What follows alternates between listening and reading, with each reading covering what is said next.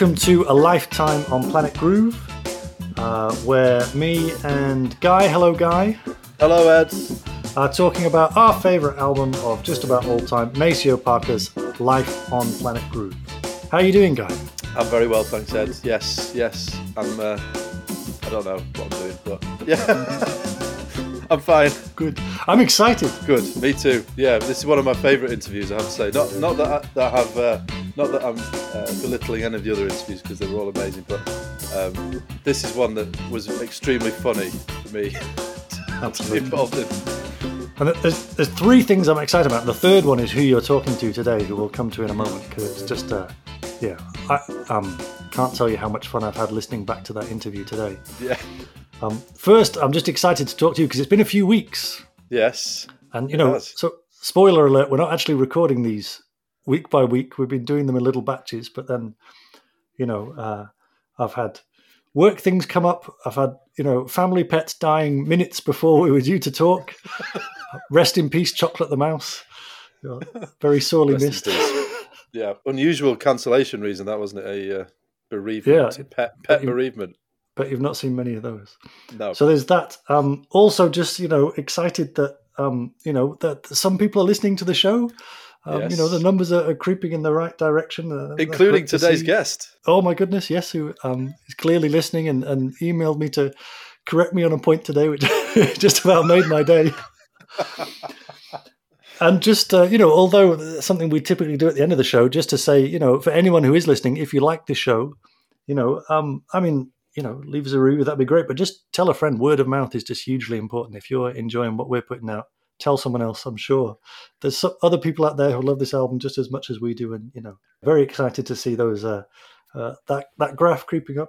And of course, main event, who are you talking to today, Guy? It's got me so excited. Yeah. So in this episode, I speak to the amazing Rodney Jones, the one and only, who, as I say, well, I know you were very jealous of me, weren't you? Because you really wanted to speak to Rodney. But in terms of time zones, it just worked out that I got to speak to Rodney, which was amazing because, Rodney Jones, of course, guitarist on Life on Planet Groove. A very amusing, very funny interviewee, I have to say. I absolutely loved speaking to Rodney. Particularly, we might, I won't spoil it, but he gives a brilliant description of the life cycle of a session musician, which was really made me laugh, which is worth listening to. That's right near the end of the interview, isn't it? But he's had a bit like Vincent Henry. He has had an absolutely unbelievable session musician career, hasn't he, Rodney? Astonishing. I won't spoil who he started out with because I'll let him tell us in the interview. But he started young with an absolute a legend of the. With an absolute legend of the music industry, and it kind of progressed from there. And some of the funniest things he told me was some of the people he's turned down over the years as well, which is pretty amazing. That list alone was impressive enough of the people he said no to. Oh yeah. It was amazing to speak to Rodney. I mean, what a joy to just have that time because he's an inspirational musician.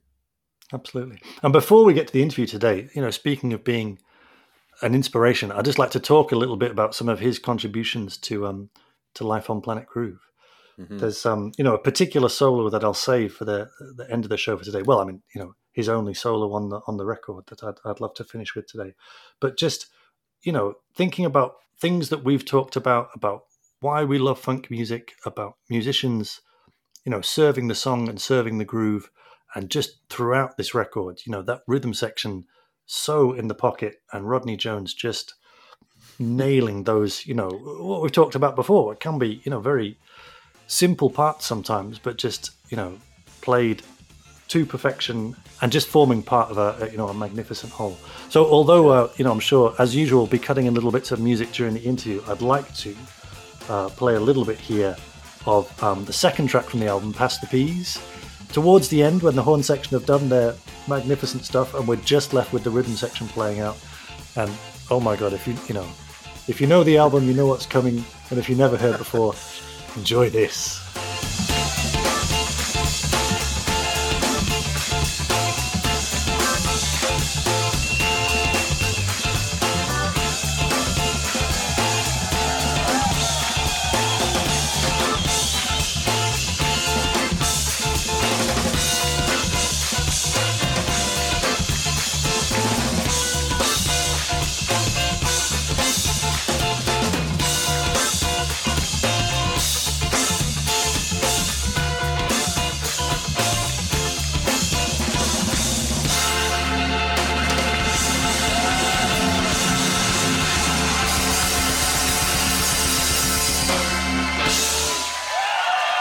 Oh my God, Ed! How good is that?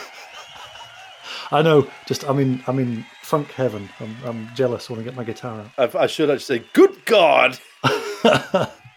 It reminds me of that story about I don't know where it comes from, about James Brown auditioning guitarists and asking the question, can you play an E9 chord? And if the answer is yes, how long for? And Rodney's playing D7 there, but it's a moot point. Just not moving, just playing that part and playing it right. I love that. Well, I think Rodney kind of alludes to it slightly in the interview, doesn't he? That because he's a jazz guitarist, he's used to being all over the place, isn't he? In terms of what he's playing and experimenting and trying different things and going with the moment. But in funk, it's that's the opposite of what you're supposed to do, isn't it? You're supposed to just sit on one chord or one line for 10 minutes plus. And obviously, for someone like Rodney, it probably, he did, as I said, he alluded to it. It does feel a little bit restrictive sometimes, but I think he, like a lot of musicians, just love that. They must just love that feeling of when it's chugging along and everyone's in the pocket, as you say. It's pretty special, isn't it, for everyone? Rodney can play everything, but when it's right, and he plays it right. Yeah. Anyway, this is me talking to Rodney.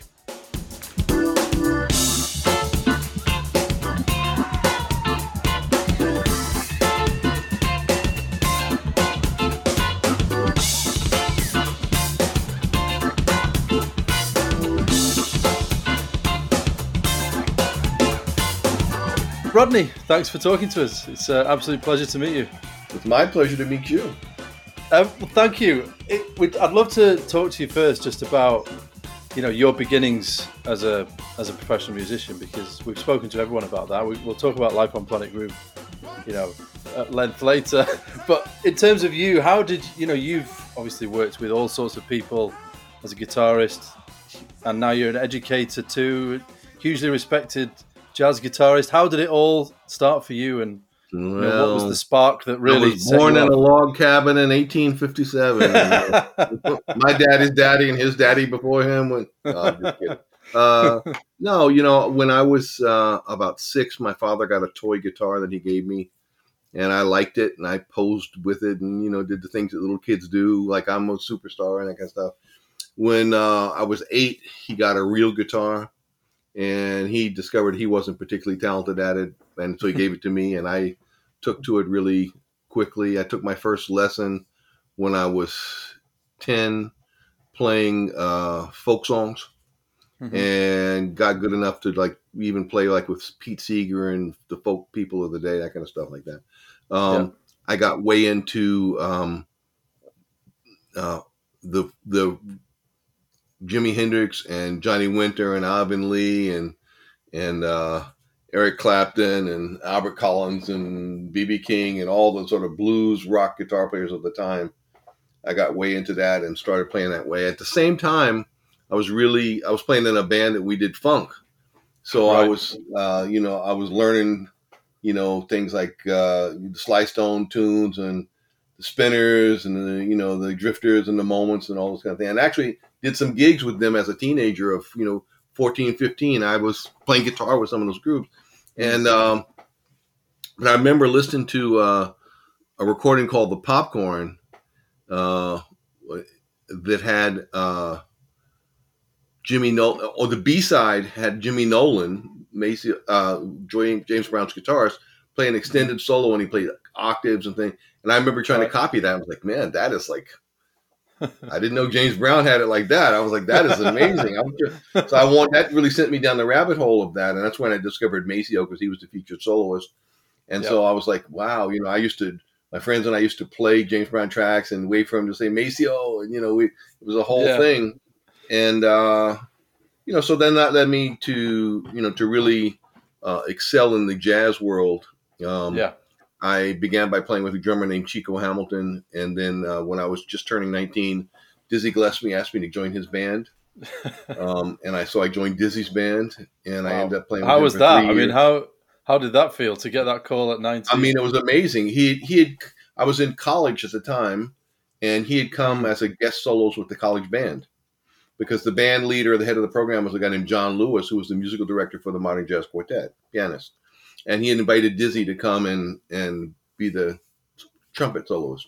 So Dizzy came, and afterwards he said, "Man, you play really good. I'd like you to join my band." He said, "I'm going to call you." I was like, and I asked John Lewis, "Hey, Dizzy asked me to join his band. What should I do?" And John Lewis was like, "Under no circumstances should you join Dizzy's band. Under no circumstances. Don't go on the road with Dizzy Gillespie. Why? Who knows what he knew?" Well, I mean, I guess he was thinking like I'm a young guy, 18 or 19, and I'm going to be on the road with a bunch of jazz musicians. Like, OMG, like he knew what I didn't know. So I asked my father. I said, "Yeah, Dad, Dizzy Gillespie asked me to join his band. What should I do?" And my father was like, "Under no circumstances should you go and join Dizzy Gillespie's band." And so then I sat down on the side of my bed at home in New York City, and I remember asking myself this question. It was like really clear, like a moment of clarity. I said, would I learn more about jazz from people teaching it or the guy who invented it? Yeah. I just asked myself that question just like that. And then the answer became really clear. So then I joined Dizzy's band. I was there with them 3 years, and we remained friends until he left this planet. And that's it. So anyway, I'm busy, touring and playing with all the jazz greats of the time, Kenny Burrell and, Jimmy McGriff and Lena Horne I was playing with, and Ruth Brown and all these legends and all kind of things, and doing TV commercials and teaching at Manhattan School of Music at that time. And then I got a call from Stefan Miner, who got my number because Kellis Parker, who's Maceo's nephew, was one of my students. And I guess Kellis had said, "Hey, Rodney could play, likes to play funk and could play that music easy." They were looking for a guitar player. So he explained, Maceo was going to do a record. We think we're going to call it Roots Revisited. It's going to have Fred Wesley and Pee Wee Ellis and, Don Pullen and Bill Stewart. And of course, I was like, once he said Maceo and Fred and Pee Wee, it didn't matter who else was in the band, And then he said, "And here's the budget." And the budget was like super low. I was making good money in those days doing the other gigs I was doing. And his budget was like, I would say no to that like immediately. So I was like, "Well, I don't know, Stefan. I need a day. Let me just look at where I'm at. I'll call you tomorrow." So I hung up the phone. He said, "Okay, call me tomorrow." Hung up the phone. I called my friend who was in one of the early bands when I was 15, playing the James Brown tunes and the Maceo, playing all those songs, And I said, "Hey, man, you won't believe this. Like, he's got a call to play on a Maceo Parker record." He's like, "Oh my God, Maceo, really?" I said, "Yeah." I said, "But the money wasn't good." And I turned around. He said, "Are you freaking crazy? You should pay him to be on the record." Do you remember when we would just listen to that music and dream of one day we'd ever play with Maceo or Fred or Pee Wee? Like, we literally dreamed that dream. And I was like, I do remember that now. I forgot. And he's like, "We used to fantasize about one day we'd ever be good enough to play with Maceo. And now you got a call to play with Maceo and you're thinking about it." I said, "You're right." So I didn't even wait a day. I called Stefan back that day. Said, within an hour, and said, "You know what? I've worked it out. I can make the gig." Amazing. And that began an association of playing with Maceo for, very consistently for about 3 years, and then on and off for a year after that or so. Yeah. We'll come back to Maceo in a minute, but just rewinding to Dizzy, were the warnings from your dad and your teacher, were they right to warn you not to go? Or was it? Yeah. Let's just say this. I grew up very quickly. It was an amazing education. Yeah. In many ways, I imagine. I learned lots about music. I learned lots about life. I learned lots about what it is to be a young man. Because you got to remember, I'm a 19-year-old guy with a big afro, looking pretty good, playing with Dizzy Gillespie, touring the world, making about $2,000 a week, which at that time was like $10,000 a week. I had I was making money. I was traveling the world. I looked good. And the young girls of, say, between 18 and 25 that came out to hear this band were like, "Look at that guitar player." So it was fantasy. It was like fantasy world for me. And I wasn't like I wasn't a slutty type or sleep with everybody type, but I had my share of fun, and I learned a lot about myself. And, there was a time when, you could engage in behavior and not worry about catching deathly illnesses and things. Yeah. So, look, my kids wanted me to have a DNA test, to see like where my ancestry was and all that kind of stuff. Right. I was like, oh, that's interesting. So when it came back, because it was sent to them, and when it came back, I was like, oh, where are you from? They said, oh, I didn't even look at that part, but you don't have any kids on the side. I'm like, that's what you wanted to know? Like the whole point of the DNA test was to see if you had any siblings. That's the secret. They're like, oh, we didn't really want to say anything, but that, we know, Dad, you're a musician after all. I was like, yeah, okay, fair enough. Wow. So so I learned a lot with Dizzy, and after playing with Dizzy for years, and I left Dizzy's band just because I guess got burned out on the road. Dizzy was touring 25 days a month every month, and I did 3 years of that, and I was done.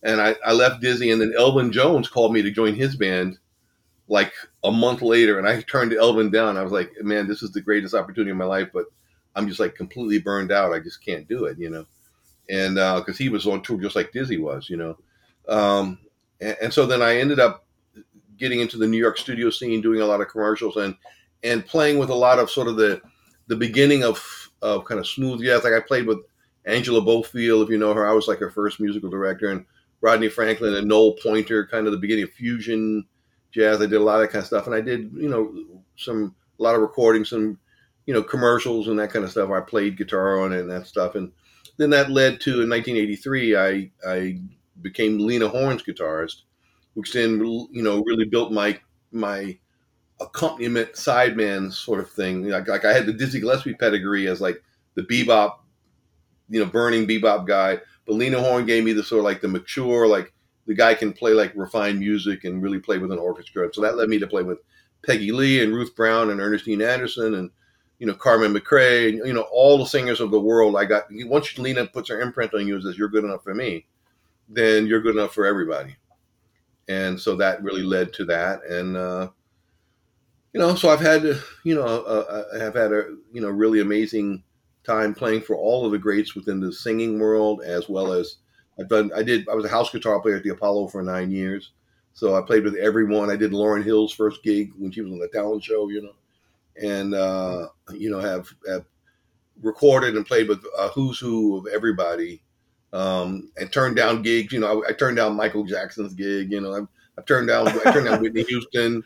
The gigs I've turned down. Why did you turn down Michael Jackson? I didn't think that it was a good time for me to. First of all, I was working a lot, so it wasn't even really. I mean, he was paying a lot of money, but it wasn't that. I just didn't want to all of a sudden go back on the road again when I'd worked hard to build a career I had in New York, doing what I was doing, and also I had kids, and I thought, well, I want to be around for them. He was also engaged in some less than savory accusations and things of this nature. And I just thought, like I got young children and I don't know if it's true or not, but do I want to be like associated with that at this point? I just decided, I don't need to do it. And no, I turned out Whitney Houston because I didn't want to put on a tuxedo. It's true. I got the call. Whitney Houston she's going to be doing a big concert at Lincoln Center. And she'd love for you to play guitar for the concert, and I said, oh, that's fantastic. I said, okay. Gave me all the information, all the budget was right. I said, and what's the dress code? He said, oh, it's tuxedo. And I said, okay. And I hung up the phone. I'm like, you know what? There's no way I'm putting on a tuxedo. Like, it was the middle of summer. It was hot. I'm like, I am not even for Whitney Houston am I putting on a tuxedo. And I called and said, I something came up. I'm not able to do it. So I didn't do it. Amazing. Just out of interest, by the way, just finally on the whole Dizzy thing, did your dad try and stop you going away with Dizzy, or did you just say no? Did not at all. Go? No, not at all. And Dizzy, and I got to say, I mean, I'm talking about the lifestyle, but Dizzy was very, he was a very kind and nurturing type of guy. He looked out for me. He made sure that I was cool. He gave me guidance about what I might not want to do. I didn't always listen, right. And what I might want to do. But he really treated me like I was his son, and treated me golden and beautifully. And for the 3 years I was with him. So no, it was a wonderful experience. He didn't share a lot musically. I mean, he didn't really sit me at the piano and say, "Let me show you all my stuff." He didn't really do that. It was more just like friendship type of thing, more like an older brother or a father figure. Not really. I had a great father figure, so I didn't need him to be my dad, but he played the older man, sort of apprenticeship, mentorship type of thing. And so it was a really wonderful experience. It's still showing up in my daily life. Like I remember things, or things will occur. I'll say, "Oh, I know that. Oh, I remember Dizzy told me that like all those years ago." So it's an amazing, it's a gift that keeps on giving. He was a remarkable, genius, kind man to me. Yeah, it must have been an incredible experience at that age. So when you then, got the call from ACO, you said yes. What was it like then getting in a room with Fred and Pee Wee and ACO for the first time? I went in the room, and I mean, here's the thing. I wasn't starstruck because I played with the biggest celebrities in the world already. Yeah. So I understood Maceo was a hero to me, but I had played with like superstars, Bonnie Raitt and people that are like, on the world stage are known more than Maceo. But to me, Maceo it might as well have been, God, because Maceo was a funk and soul god to me. And it was beyond celebrity. He was like this other thing, So I met him, and it was all cool. And I met Fred, and of course I was equally impressed with Fred because Fred wrote so many of the James Brown arrangements and the hits that I loved, and Pee Wee wrote Cold Sweat, and I mean, so I was impressed by them as much as Maceo really at the time.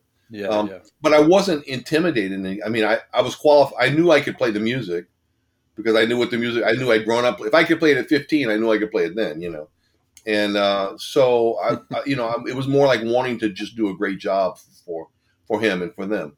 And so then when we did, and it began like, the Roots Revisited ended up being like sort of some of the tunes were like jazz and more jazz blues based things and even funky things. Well, I knew that inside out. That was that was like where I lived. So I felt right at home. I liked Don Pullen's playing. He was a great jazz player, and Bill Stewart played great drums. So I was right at home. I was actually surprised that Maceo, Fred, and Pee Wee played jazz as well as they did. I remember thinking like, wow, those guys, I didn't know they could do that side of it. I thought it was going to be like, a Bootsy Collins date, and it was all going to be like just pure funk, but it wasn't, Did they all start out as jazz guys, really? Or well, I think Maceo started out as a kind of a blues, sort of like a Junior Walker, Hank Crawford, jazz, but it really inflected with the blues sort of thing. Fred is a dedicated and skilled jazz musician. I mean, he played in jazz bands. He could stand on the stage with virtually any jazz group and be one of the best there. And Pee Wee the same. Pee Wee and Fred were actual real jazz players who also played funk. Maceo was a funk player who could play jazz. I see. Yeah. Yeah. So was those first recording sessions then? That must have been was it just a joy? Because you, as you say, you knew what you were doing. You weren't overawed. Was it just a joy to be in a room playing with them, or just vibing with them? It was out of body. I remember going and calling my friend, like on the break, saying, "You won't believe this! Like we just played It's a Man's World." He called it Children's World. We just played It's a Man's World. You won't believe it. I had to play the guitar part, which was really hard because to go dun, dun, dun, and the guitar goes dun, dun, dun, dun, dun, dun, dun. To hold that and not move. You would think, oh, that's not so hard, but that was really hard because it was slow, and I had to because the drums are hitting and I'm hitting at the exact same moment. So if there's any loss of concentration, I think on that recording there was one hit that was a little off, which was my fault, but the rest of them I was able to concentrate enough. The challenge playing with Maceo is always to play the show and not watch the show because he's so. It's so amazing. Like you're playing and like you're watching the show, like you're in the audience. All of a sudden, you miss your cue. So that was one of the great challenges of that.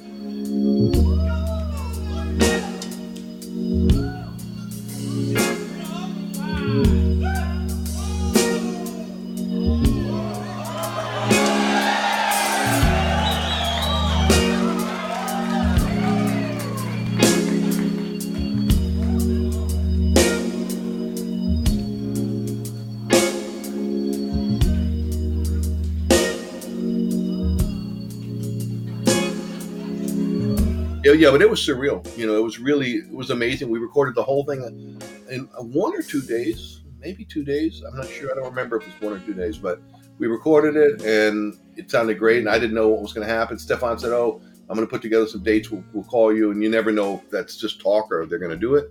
And then they called. And I think he had a gig in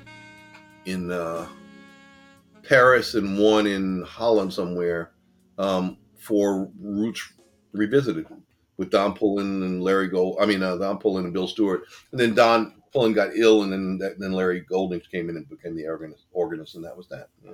And then later Bill Stewart left, and then we had Melvin Parker, and I think James Gadsden even did some, maybe even Clyde Stubblefield. Uh-huh. We had and then Kenwood Denard, of course. Yeah. Which I recommended Kenwood. Oh, did you? How did you know? I grew up. We grew up. Really? We grew up together, and Kenwood was always the funk god of all funk gods of the kids growing up when I was coming up, So I'd gotten Kenwood on Dizzy's gig because Dizzy had said, "Hey, I want a drummer who can play funk." I said, "Dizzy, I got the guy." He's like, "But can he really play?" I said, "I'm not gonna say anymore. Let him come to a rehearsal." And and Dizzy heard the first 5 minutes. He's like, "This is the guy. I waited all my life for this guy." And so Maceo, whenever we need a drummer, I was like, "I got your guy. I know the perfect guy." Because Kenwood would know all the material, knew the language. We grew up playing those tunes together. So Kenwood was thrilled, and so Kenwood ended up doing Life on Planet Groove. I think he did one tour, and that was it. Amazing. So how old were you then when you met Kenwood? Oh, 14. Right. And was that at school or was that through music? Or no, just being guys in the neighborhood that wanted to play music. I knew the guys. Kenwood's protege was a guy named Joe Ham, who I played a lot with, and I played with a bass player named Eddie Ellis, who knew Kenwood, and so it was all really, we were all liking the same music, and we'd listen together and play together and jam together and form little bands, and that band would break up, and two of us would be in the other band, two of us would be in another. It was that kind of thing, really fluid situation, but we all knew and loved and respected each other. Yeah, so you and Kenwood had that relationship for a long time. Were you really good friends then when you were younger, or were they just people that you knew, or were you really good? We were good friends. We did play together, but he went off to school. He went to Berkeley, and I went on the road with Dizzy. So I began my career, and he began his career. His career sort of migrated to playing with groups like Brand X and these big rock groups, and mine became playing with jazz legends and accompanying singers and stuff like that. We doing TV commercials and stuff. So we sort of went different routes, but we always stayed in touch. And Kenwood played on my record called Soul Manifesto Live. He played on that, and so we stayed friends and always in touch and that kind of stuff. So I played on Kenwood's recordings, and he's played on mine, and he's a one of a kind genius drummer. There's nobody else like him. Yeah. And is it right? I think when I spoke to Vincent Henry, he told me that you crossed paths when you were studying, when you were younger. Is that right? Vincent Henry and Vincent was going to college when I went to college. Yeah. He was there when Dizzy came and played with the band. Vincent was there. He and I had not been in touch. So I didn't really see him again after college till he showed up on the gig. I was like, Vincent? And he was playing bass too. And I was like, yeah, dude, what? But we knew each other from college, from 18 years old. Yeah. That must have been nice just to suddenly think, oh, I know that guy. Amazing synchronicity, that. And so I'm there with Kenwood. And I had heard Larry before at a club called Augie's in New York, which is where Maceo heard him. I didn't know Larry, but I knew of Larry. Bill Stewart and Bill I knew because Bill played on the original Roots Revisited record. So I knew Bill from that. And Vincent Henry I knew from college. And so there it was. And so, one thing I was going to talk to you about was Kenwood Denard. Because obviously the production, I think, on Life on Planet Groove is incredible. It's such a clear recording. It captures the instruments so well, and it's so well mixed. But one of the things that, obviously your guitar playing is great, but Kenwood's drums are so sort of dominant, I think. Not in a bad way, but they're just the clarity of his drumming is absolutely incredible. Well, he was very powerful, and the thing is, and I'll say it because it's the truth. Or it's the truth as I know it. Okay, I can't speak for anyone else, but Kenwood, did play super in the pocket, super. Kenwood was used to playing like it, really pushing you. Macio's concept of pocket was more like Jabbo and Clyde Stubblefield and James Gadsden, sort of like sitting in the background, and Maceo plays on top. Kenwood really pushed. Yeah, really pushed, and it pushed Maceo out of his comfort zone. I think really it made Maceo play harder and different. Fred and Pee Wee loved Kenwood. They were like, "Oh my God, this is the drummer we've waited our life." Maceo not so much. Maceo was like, "I don't know if I want to be. That's not my concept for drums. I don't know if every night I want someone kicking my butt every night. I want to be the guy that's kicking the butt. I don't know if I want someone kicking my butt every night." It's funny because Stefan Miner said a similar thing. He said, Maceo wasn't. He said it wasn't that he didn't like Kenwood. He said, but he wasn't quite sure about him. Well, Maceo liked Kenwood's playing. He thought it was great. He just thought that Kenwood was like, like a nuclear hurricane. And, is that what you want to do? Is that what you want to do on the gig every night? The recording was great, but night after night, is that what you want in the band to do that? And I think his idea was like, sit in the pocket versus push the envelope. Yeah. So I think that's why Kenwood didn't last. Right. Yeah. Yeah. Do you think he was taking the spotlight away from Maceo a little bit? No, I don't think it was a spotlight thing. I don't think I don't think any one of us could do that. Maceo was singular in that regard. But I think Kenwood just was pushing. Kenwood was like, okay, I'm okay. Now Maceo, we're going to take it to the next level. And now we're going to go to the next level, and the next level. And Maceo was like, hey, I want to like groove right where I am. I'm not trying to go to the next level like that. I think that was kind of the feeling of it. But for purposes of live and purposes of recording, I mean, the excitement that it generated and the dynamics that it generated, are unequaled. It would have just been another good funk record were it not for Kenwood turning it into like this other thing. Because then we all rose to the occasion. Yeah. It's funny now you say that. Yeah, it does. That makes a lot of sense. I hadn't thought of it that way before. But you're right. You've obviously got the three horns, the sort of focal point. You've got the amazing backing band, but it is actually sort of Kenwood's force from the back that really pushes it to another level. You're right. I hadn't thought of it that way. I mean, it becomes not just a funk band; it becomes like a concert band. Yeah, we weren't playing a club; we were playing at an amphitheater. Yeah, because Kenwood, remember, his background was playing with big rock groups for thousands and thousands of people. Yeah, so Kenwood came and played like he came and played for real. Like he was playing like it was like 10,000 people in the audience. And that was great. I mean, we loved it. I loved it, and Larry loved it, and everybody loved it. I just think Maceo didn't love it. Maceo loved the way Kenwood played. Yeah, I think it was just too much energy from what Maceo was trying to do, and that's legit. It's not a judgment about anybody's talent or anybody's thing. It's just that's just a decision you make as a band leader. I've been in lots of groups where you don't need to call a piano player that's a virtuoso because you don't need that in the band. You need the guy that's going to just play chords. Yeah. Yeah. And that, I guess that's often true with funk, isn't it? You don't necessarily want, say with guitar, you don't want someone to be soloing. You want someone to be just absolutely in the pocket for an hour. You don't need George Benson when you need Jimmy Nolan. Exactly. There you go. Exactly. So how much were you touring with? How much did you end up touring with Maceo and Pee Wee? I toured with him from the time the record came out, whenever that was, 89 or whatever. Yeah. Through about 1992. I did most of his tours. I was also, like I said, I was a house guitar player at the Apollo and doing the TV show Showtime at the Apollo. So I didn't want to lose that gig because I was doing TV. And TV pays a lot of money, and it's steady, and it's in town, and I can be with my family and sleep in my own bed. And I didn't want to lose the gig. And so Maceo would do these long tours, and I did most of them. Some of them I couldn't do, so they got other people. Sometimes Bruno did them, and and other people. And then at the same time that I started to get busy with, I was working with Jimmy McGriff and also working with Ruth Brown at the same time. And then Lena began to be more active, and I was also teaching. So I was really busy, and Maceo was like, devote your life to playing funk and go out on the road and do that, for months and months at a time. And I didn't want to do that just from a scheduling standpoint, but also I have many other musical interests too. Like he was doing 2% jazz, 98% funky stuff. I was not in that world. I was like, how about 50-50, you know? Yeah. So, you know, I did it, but I didn't find it musically challenging. No. I found it super enjoyable and inspiring, but, you know, I'm also like, you know, a student of the music, and I listen to Coltrane and McCoy Tyner, and, you know, I was busy with those things, and being on the road gave me no outlet to pursue that. Plus the TV work, all that I had built up in terms of work, building a career in town, the TV work, you know, how many people get to be on television for 9 years?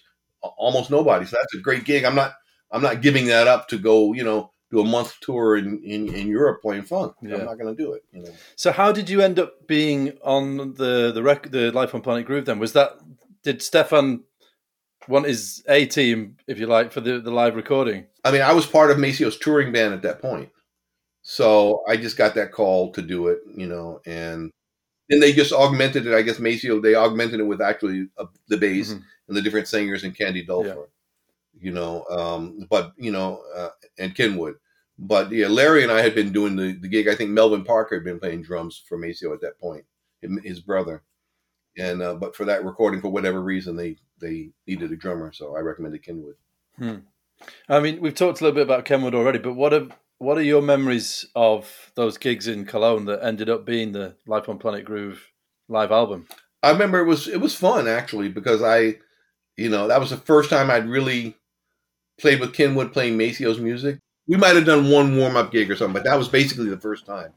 But I knew what it was going to be. I already knew that Kenwood was going to crush it. I knew it. I knew what he was going to bring to the party. Yeah. So, you know, I thought it was an interesting dynamic to have Vincent Henry play bass, and I don't know if he played saxophone. I think he just played some bass, but that was, you know, I thought that was interesting because we had always worked with just organ bass, you know, so it was a different sort of thing.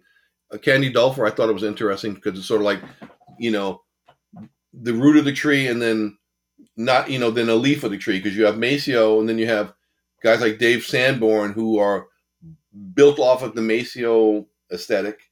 And then you have Candy Dulfer who's built off of the Dave Sanborn aesthetic. So you got two generations away. You know, you have Maceo, the original guy of that sound. Then you have Sanborn, and because Candy had more of the Sanborn kind of feeling to her playing than Maceo, but she played great, you know, and she looked amazing, you know. Yeah.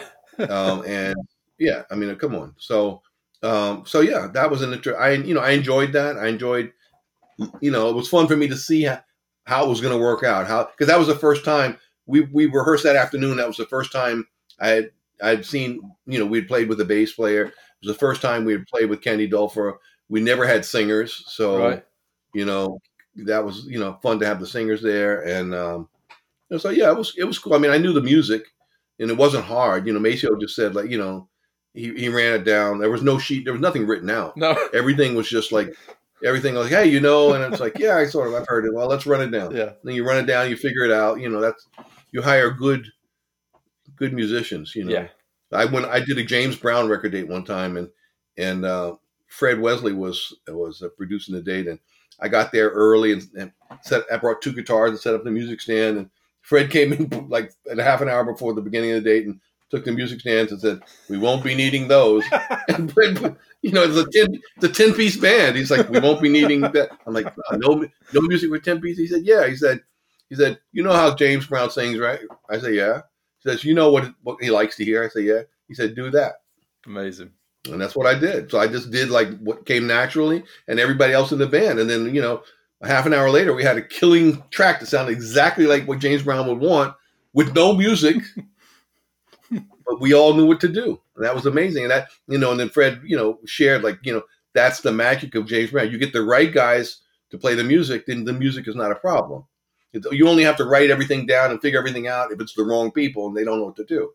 If you hire people that know what to do, you give them a brief outline and let them do what they do. Yeah, and I think that's a big part of funk, isn't it? And it's very much on Life on Planet Groove is a good example where the joy. Well, as a listener, for me, you know, I play music, play bass as well. We play, me and Ed, my friend who were doing this together. We play obviously not to the same level, but you know, there's something. The joy of funk is the repetition and the groove when everyone's in the pocket, and there's very much that Live on Planet Groove is a great example of that, I think. And it's, as you say, it's not about complicated parts. It's about everybody working together to create one incredible sound. And we're all being authentic. You know, when I was playing that music with Maceo, like, that's the only thing I wanted to be playing. Like, I believed that I was 100% organic with it. Like, I wasn't playing it from any kind of mental, oh, I know how to play funk or I know what I should play. I was playing like, what fills my soul? Like, I'm in the audience. What do I want to hear the guitar player doing? Yeah. If I'm in the audience and I'm listening to me, what do I want to hear? And whatever that is what I play. So did they give you much direction? Did they say this is the guitar part, or did they say you play whatever guitar part? None. No, I mean, other than like, okay, if we're doing, the whatever the Curtis Mayfield tune we did, and I had to play a little intro or a solo or whatever, they'll just say like, you play the intro. It's like, okay. There was not much guidance. There was no guidance in terms of like, sometimes Fred would give guidance, but he wasn't producing the session, so he wasn't really involved, but in that way. But no, usually it was just left to me. If there's something they don't like, then they would say that. If they're like, hey, that thing you're like, lay out there or don't play there. But they never said play this there. No. So it was more like guidance by omission. Yeah. Don't play there, but whatever else you play, it's up to you. Yeah. One of the things that obviously, about the album, Shake Everything You've Got, the opening track and the breakdown with Maceo and Kenwood. And then when everyone comes back in at the end is such an incredible, it's one of my favorite pieces of music ever, particularly when everyone comes back in at the end of it. But like, would Maceo have just said, I mean, I know that they did that at previous gigs. I've heard, I think, other gigs where Maceo's done that with different drummers. So that obviously was a thing. But would they have done that before, him and Kenwood, or did they just do that on the night? No, that was the first time. I mean, it was like, we knew there was a break. We knew, he might have said like, and then we'll get to this part and Kenwood will have a breakdown. And it might have been like something quick and passing because we knew that's what was going to happen basically because that's what happened. That's how the tune went. Yeah. But what I knew is that Maceo had no idea what was getting ready to happen. Because I know Kenwood. Is like, he's not there kidding around. No. He's not there fooling around. He's there to play the holy crap out of the music. And he did just that. He did. He really did. And he was there to like, if he's there like, we're going to build something, he's there to build it. He's not sitting in the pocket like waiting for Maceo to give him any clues. He's getting more and more intense every chord. He's building it every time around. He's getting deeper and deeper, more and more, and he had levels to keep going. Yeah. You kind of feel that, don't you? I mean, I wonder, do you think maybe that, before we started recording, we mentioned that there is some kind of magic about this live album. I think there's something about it that is, elevates it above other live albums, particularly in funk. And do you think that maybe the fact that Maceo particularly hadn't played with Kenwood before, that, his sort of unease and surprise at the whole thing was part of the reason why the magic was created, because he was suddenly, what's going on, and he had to push himself. What was captured is sort of the spontaneity of jazz with the intensity and power of funk. The spontaneity of jazz was, what's going to happen, Maceo, between the two of you? Like, we don't know what's going to happen. And that's sort of like we're improvising in the moment. And so you hear the genius because Maceo had levels to go. Kenwood had levels to go, but they had never come together and done that before.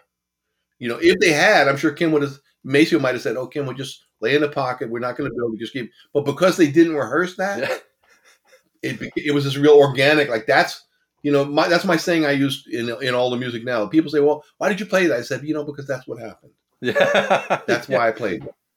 Because why is that on the record? Because that's what happened.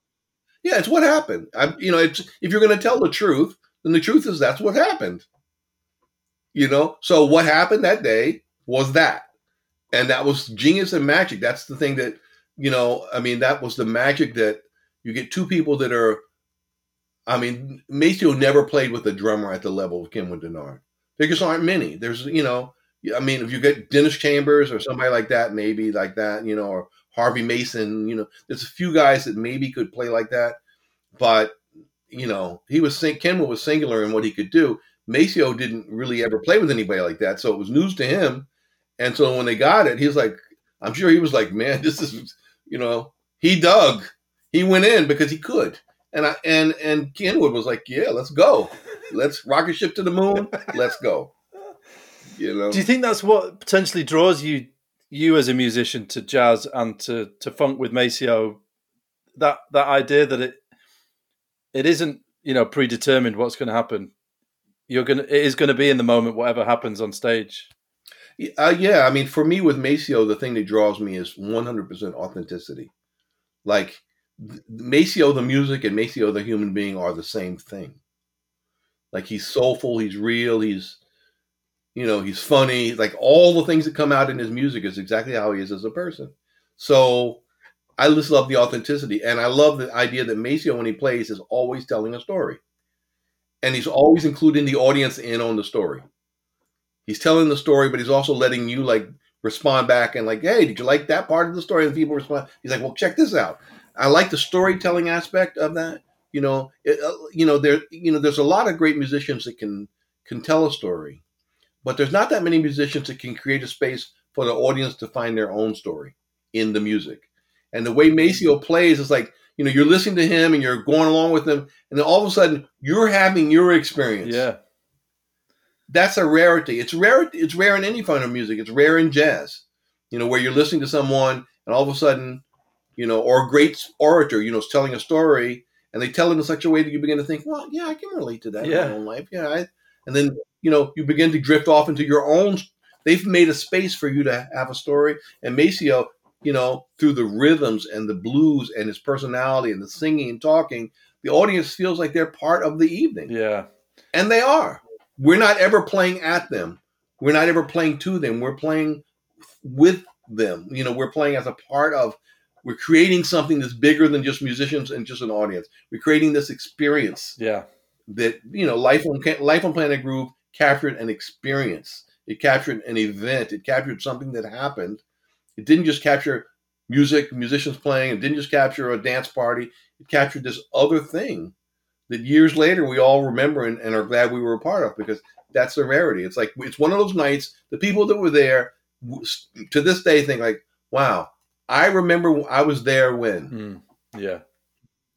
I remember I was there when they made that recording. I remember I was there when Maceo did this. I was there when Fred Wesley and Pee Wee and Maceo, they remember when, because it was a moment that was fixed. It was a moment where they were, it was something real for them and something real for us as musicians.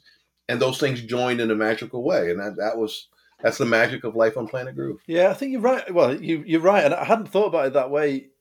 And I think that actually comes through on the record, doesn't it? It's not just Maceo including the audience that were there, but actually as a listener to the record, you feel included in it as well.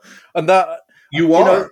Yeah. And I think that's something that's, as you say, that's something very rare, but Maceo, it just seems so natural to Maceo, doesn't it? It's not like he's putting an act on that. It seems like he's being completely genuine.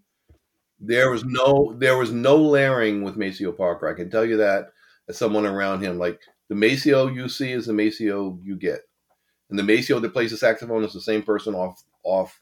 Everybody has their other sides, you're introspective or whatever have you, where he's a human being. I'm not saying that. I'm just saying that when he picks up his saxophone, he is only ever telling his truth. Mm-hmm. He's never playing for like some ulterior motive or to say how good I am. Look at me, how great I play, or check out, I know this quote from this person. It's never that. He's always sharing his story. This is how I feel tonight. This is what my life has been. Yeah. This is what I learned. This is who's on the bandstand. This is what we're going to do. He's just truth telling. Yeah. It's like a great minister telling a sermon. Yeah. Yeah. It's a very sort of, you almost don't notice how brilliant Maceo is at that on this album. His oratory, as you said, a lot of it is oratory, isn't it? But it's so meshed together with the music that it's a vital He's like part the of best Baptist preacher. Yeah. He's the best Baptist preacher. You're right. He's got the church. So, yeah, man, yeah. Well, he whipped up the church. That's what he does. Yeah. I mean, it sounded like the crowd were having a great time. I mean, I know some of these things are overdubbed later, aren't they? With the way that they mix in the crowd noise, but it sounded like, well, I've seen Maceo live. It's a few years ago now, but it is a it is a joyous experience in the crowd, but it really comes through on the live record as well, doesn't it? I mean, the crowd noise was deafening, so I don't know what they mixed in afterwards and all that, but it was deafening. I mean, the crowd was on fire and fully in, dancing like crazy. It was like it was a real moment. It was magic happened. Yeah. Did you feel like it was when you were playing that this was, because it's easy to sort of look back and think, oh yeah, this was a great album because it was successful and, we're talking about it now still. But did it feel at the time like it was, holy, this is going to be a great live album? I knew there was something special, yeah, because I heard in real time what was happening with Maceo and the audience and with Kenwood, and I heard in real time, like, wow, this is not what I've heard Maceo do before. I knew that it was something different than he had done before, that had never been documented that he had done before. Incredible. And you said before we started recording that people still mention it to you. That, I mean, obviously we're mentioning it now, but people say, "Oh, you're on Life on Planet Groove." I mean, it's as though, oh, Dizzy Gillespie, yeah. But Life on Planet Groove, yeah, amazing. Yeah. I'm like, yeah, but I have this whole other, yeah, we know, yeah, to follow up, that's great. So can we talk about Maceo now? I mean, the proof is this, right? Yeah. We're here talking about Life on Planet Groove. You're not saying, let's talk about Lena Horne. Then you're not having that, and that's the power of, of the blues. It's the power of soulfulness, soul, and telling your truth and including the audience as a part of the experience. The people that listen to the record are part of the recording. It's not a recording that you listen to passively. You become part of that magic when you listen. And it was that way when you were there in person. And the genius of it is, the power of it is that it was bigger than a recording. Whatever was captured is alive, because when you listen to it now, true story, there could be, once or twice every month where I could be, upstairs sleeping and I hear my wife downstairs playing Life on Planet Groove. Really? True, yeah. And I'm like, wow, I really chose well. Like, how many people have the wife that goes downstairs to make breakfast and is playing Life on Planet Groove? Like, that's pretty cool. And I've also heard her play Coltrane. I come down, I'm listening and she's playing Coltrane impressions. I'm like, I did good. Yeah. Is she a musician too, or? No, she's a real estate agent. Right. But she saw Maceo. She came to a bunch of those gigs, and she loves Maceo and Fred and Pee Wee, and it's all in with that. Yeah. Well, it's hard not to, isn't it? It's an incredible sound. And so, what did you? I think you carried on and did some more recordings with them afterwards, after Life on Planet Groove and those. Yeah, I did. I did Roots Revisited. I did Mo Roots, which was the next one. Then we did Life on Planet Groove. Then we did some other little niche singles recordings, which I don't know what happened. I even played bass on one of them. Oh wow! And then we did. I played on some tracks on Southern Exposure, and then that Roots Revisited Life on Planet Groove Part 2 that was released a couple years ago. The live thing, which is more like another night of that kind of thing. And I think with Bill Stewart's in the band on that recording, and that was it. But I think there's a number of things that are still in the can and unreleased, and so we recorded a lot, so live and otherwise. Yeah, Stefan said still got every 6 months.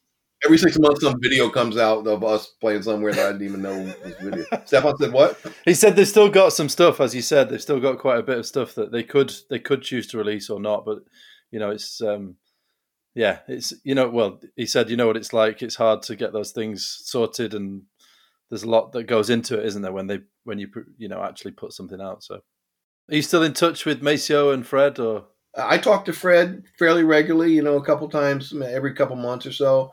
I talked to Maceo maybe 6 months ago. He was still good. Yeah, I love those guys. And Pee Wee and I were good friends too. Yeah, it was very sad to see Pee Wee go. Yeah.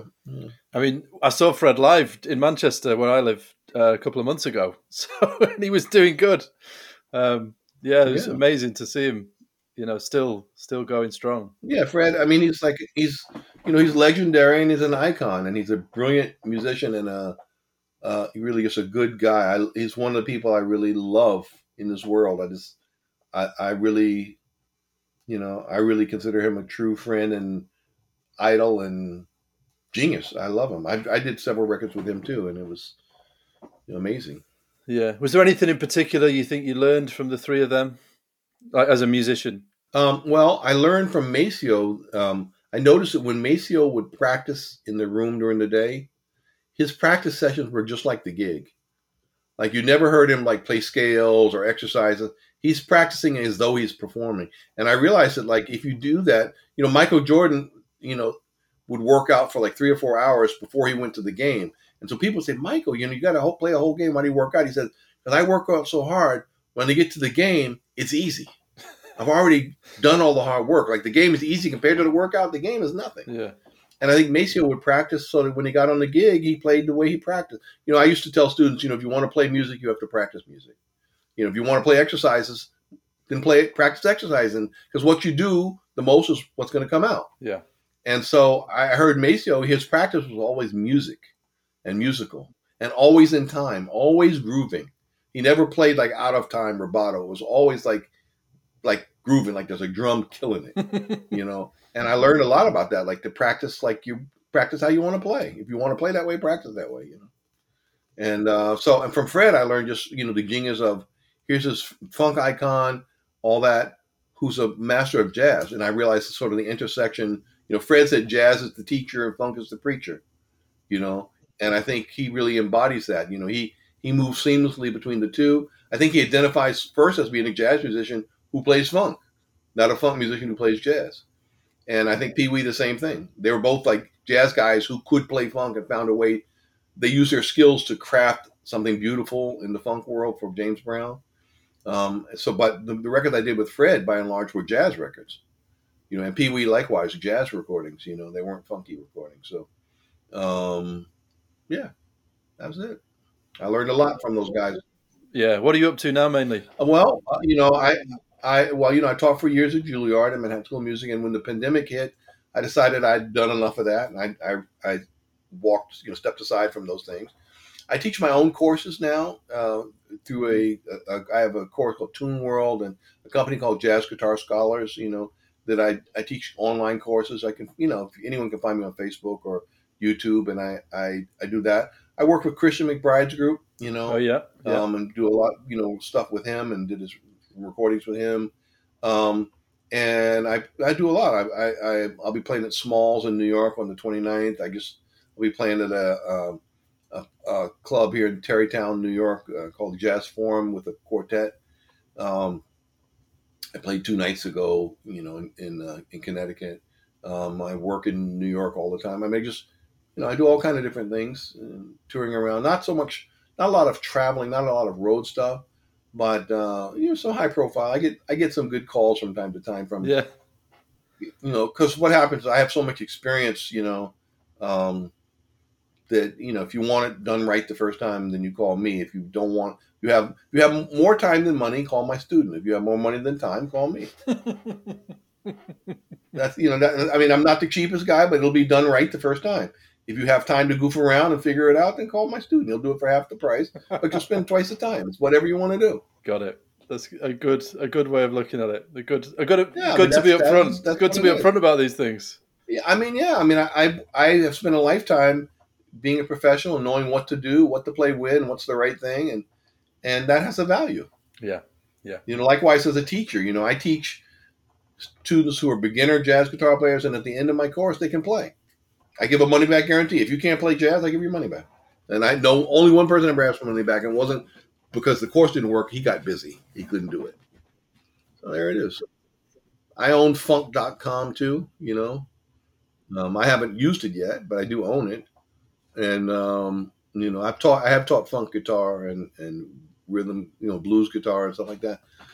So yeah, I spent a lot of time teaching, writing and, producing some sessions for people. And, I'm happy with the life I have right now. You enjoy teaching? I love it.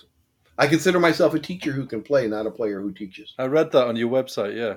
Yeah, I really believe that. So that's, because my father was a teacher, and I've always identified and aspired to be a teacher more than a player.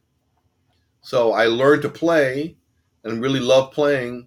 But if I had to choose between doing the gig or doing teaching a workshop, I'd probably choose the workshop. Why is that, do you think? But, well, I love to see other people. I love to see the magic light up in someone else's face. It's very rewarding, to see. I did a gig the other night on Wednesday night with two guitars, bass, and drums, and the other guitarist was a guy named David Rosenthal, who's someone that was one of my students for a number of years. And man, he played great. I mean, he played fantastic. Highest professional level. Like, he was clearly ready. And he played 90% of the stuff I showed him. And it worked. And so for me, like, the thrill was like, hear me playing back at me and hearing like, yeah, that's work. That's some badass stuff right there, It was rewarding to know that, like, you gave someone a chance to have a life in music. He's now, a popular, well respected working guitarist, plays all the time, works more than me, and because there's 4 stages in the career. I'm in the 4th stage. You know the 4 stages, right? Do you know? No. The first stage is, who's Rodney Jones? The second stage is, get me Rodney Jones. The third stage is, get me a young Rodney Jones. And the 4th stage is, who's Rodney Jones? So I'm in stage 4 now. Okay. Is that your own, you come up with that yourself? Yeah. That's very good. That's very good. You know the difference in a mutual fund and a jazz musician, right? Go on. A mutual fund matures and eventually earns money. I like jazz musicians, we don't really mature. We like playing too much. It's playing. I like to play. Playing is work. Work is play. Come on. Yeah. Well, that feels like a good note to end on. So, Rodney, thank you. It's been an absolute pleasure talking to you about life. Thank you, guys. My pleasure. Your career has been great. All my love. Take care.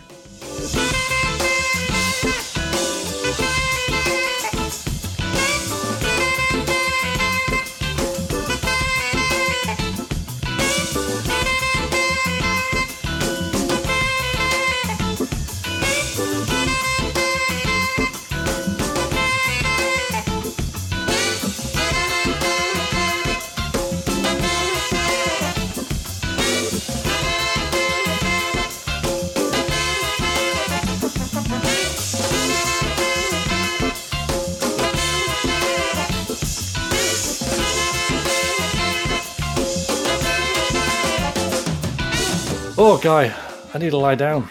Rodney Jones. Yeah. What a dude. Just, listening back to the interview before getting ready today, listening to it when you recorded it a couple of weeks ago and listening to it just now, the biggest smile on my face. What an interview. Yeah. Yeah, as I say, he was genuinely warm and very funny to talk to. And he was so generous, as all our guests have been with his time. But it really came through, how much he loves that album and how much he enjoyed that time. And, as I mentioned before the interview in the setup, some of his little stories, obviously, about joining Dizzy Gillespie's band as an 18-year-old, was it, I think? Yeah, 19, I think. Oh, my God. 19, what an experience. Can you imagine that? Can you imagine? And I love the fact that both his music teacher, and his dad were just like, whatever you do, do not go on tour with Dizzy Gillespie. Do not do that. But he made that choice, and what I loved as well is he basically in the interview said that he had the same pretty much experience as us. Like with Maceo, him and his friends would be listening as teenagers, and they'd be like waiting for Maceo, and that became a big thing for them, just like it was for us. And it's the same, they had the same experience, and we practically went on to have the same careers, Yeah. But that whole idea that, he got offered the Maceo gig and he said, "Oh, I'll have a think about it." And then he spoke to his friend who, they were friends. He was like, "What are you doing? Take the gig. Forget the money. This is the dream." So I loved that whole bit. Really loved it. And yeah, again, as I sort of mentioned in the preview at the start, the whole who's Rodney Jones? Get me Rodney Jones. Get me a young Rodney Jones. Who's Rodney Jones? It's absolute gold. That is gold. Yeah. I thought that was one of the best things I've heard from anyone. Particularly on this show. It was amazing. And as well as the amazing opportunities that he had, you mentioned before we started about some of the people he turned down. And, I want to just be able to speak to someone one day and say, I turned down Whitney Houston. Why? I didn't want to wear the tux. Like, oh my God. Sorry, Rodney, I'm just stealing that line. What a story. What a story. I love that. Yeah. No, can't be bothered wearing a suit. No, thanks. Fair enough, not in this heat. But, as well, just we talked a little bit about his playing at the start of the episode. We played a little bit from Past the Peas. But something that I'd forgotten about till I re-listened to the interview recently as well is him talking about, although, he can play anything, and having to kind of, in one sense, rein himself in, how difficult it was playing Children's World, at that tempo, and just you've got one thing to do and you've got to nail it every time, and the concentration that it takes. It's a very different skill set to what he does as a jazz guitarist, but just playing that one chord in the right spot every time and just finding that pocket and nailing it each time is I thought that really struck a chord with me as well, if you'll pardon it's not even a pun. That's just what it was doing.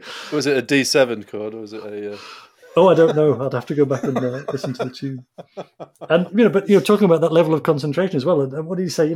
Having to play the show, not watch the show. That was the challenge with Maceo. And just the fact that, like you said, he was such a fan. And that he, like us when we were 15. Just freaking out listening to James Brown and working out who all the musicians were and learning to play that kind of stuff. And way back, beginning of the series when you were interviewing Stefan, and I had a moment. Thinking about the drummers, and he just casually reeled off, Melvin was the drummer, and then we had James Gadsden for a bit, and Clyde Stubblefield might have played a few. Just throw that in there, But again, just hearing him talk about Kenwood, and obviously, him having that relationship with Kenwood, but everything he said just reflects things that we don't need to repeat that we've already said about how much we love about his contribution to the album. But just that whole idea as well about Stefan had mentioned he wasn't sure if for some reason Maceo wasn't quite happy with Kenwood, and not being happy, that's not the right term for it, is it? Clearly he loved Kenwood's playing, and but taking it from that perspective of not wanting to have someone kick your ass every night, in the way that Kenwood could, and the fact that both of them had these levels that they could go to and go to another level and go to another level, and that's what made some parts of the album just so extraordinary. And I agree. I mean, it's funny, isn't it? Because I think those were the only gigs that Kenwood did, weren't they? Just that short tour. Yeah, because so in a way, it's very lucky that this album they decided to record that.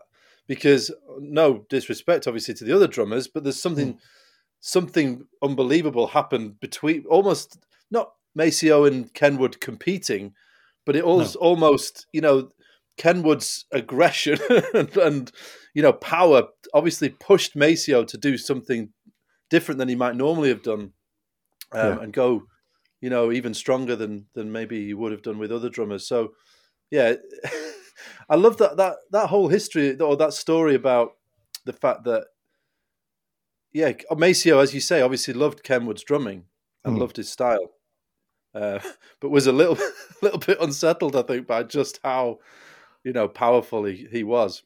And so, it's really fascinating to hear that, both from Stefan and now from Rodney. And just one sort of final thought from me as well, plus, anything else that you'd like to add about the interview, but talking about Maceo's authenticity. And again, that's something that has been reflected in, all the people that we've spoken to that, we've talked about him, playing the way he sings and singing the way he talks, and just, him just saying that, the Maceo that you hear, that's just, that just is Maceo. There's no, there's no artifice. He plays with, absolute authenticity, telling a story, preaching a sermon, I'm putting it less well than Rodney did, but just wanted to say how much I enjoyed, that expression of what was special about Maceo as a musician as well, and just telling his truth. That was, I think, how Rodney said it. And I just, that says it all. Yeah, absolutely. He's a legend. He's, the driving force behind this album, and he's almost like a sort of narrator. He's always holding your hand through the whole thing, isn't he? But he's so, in every respect, Maceo is absolutely fabulous on this album, isn't he? Yeah, absolutely. So thank you for listening to this latest episode. We hope you enjoyed it. if you'd like to get in touch with us, you can do a lifetime on planetgroove@gmail.com. You can also find us on Twitter or X. And yeah, we'd love to hear from you. Please get in touch if you've enjoyed the episode or you've got any suggestions about what we could do on future episodes or just anything. Just let us know. We'd love to hear from you. So yeah, thanks for listening again. And yeah, so Ed, anything you want to add before we go? Oh, just as soon as you finish listening to this, go and listen to Life on Planet Groove again. If you've listened to it 100 times before, treat yourself, you deserve it. If you've never heard it before, like I've said, we're playing some excerpts here, but that can't replace the real thing. So, do please go out, buy the record, buy the CD, stream it, download it. There's all sorts of ways to enjoy the incredible music that we've been talking about. And if you want to, learn to play guitar, who better to learn from than Rodney Jones? He runs, he's an incredible teacher. You can find him online where he runs, his own guitar lessons, for every level.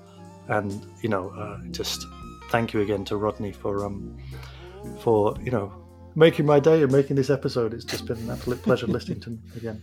And, speaking of Rodney's playing, I think in terms of playing out today, we've referred to Georgia on My Mind in other episodes. I talked, I might have mentioned very briefly when I was talking to Natasha how much this tune means to me. And I still have, recollections of it. Listening to this in the dark, I don't know, just how much this tune means to me. And I love Rodney Jones's solo on this. So please enjoy a little bit of Rodney for the one moment on the album when he's not just laying in the cut, just, telling a story, serving the song. Oh, I can't say it, so let's let Rodney say it.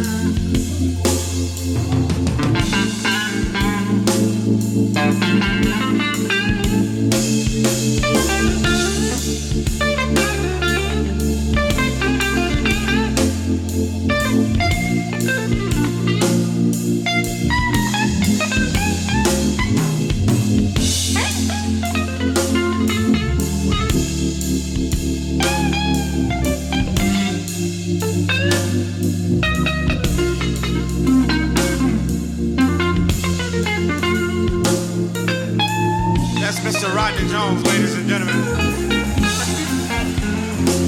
Oh, yeah. The heart reach out to me.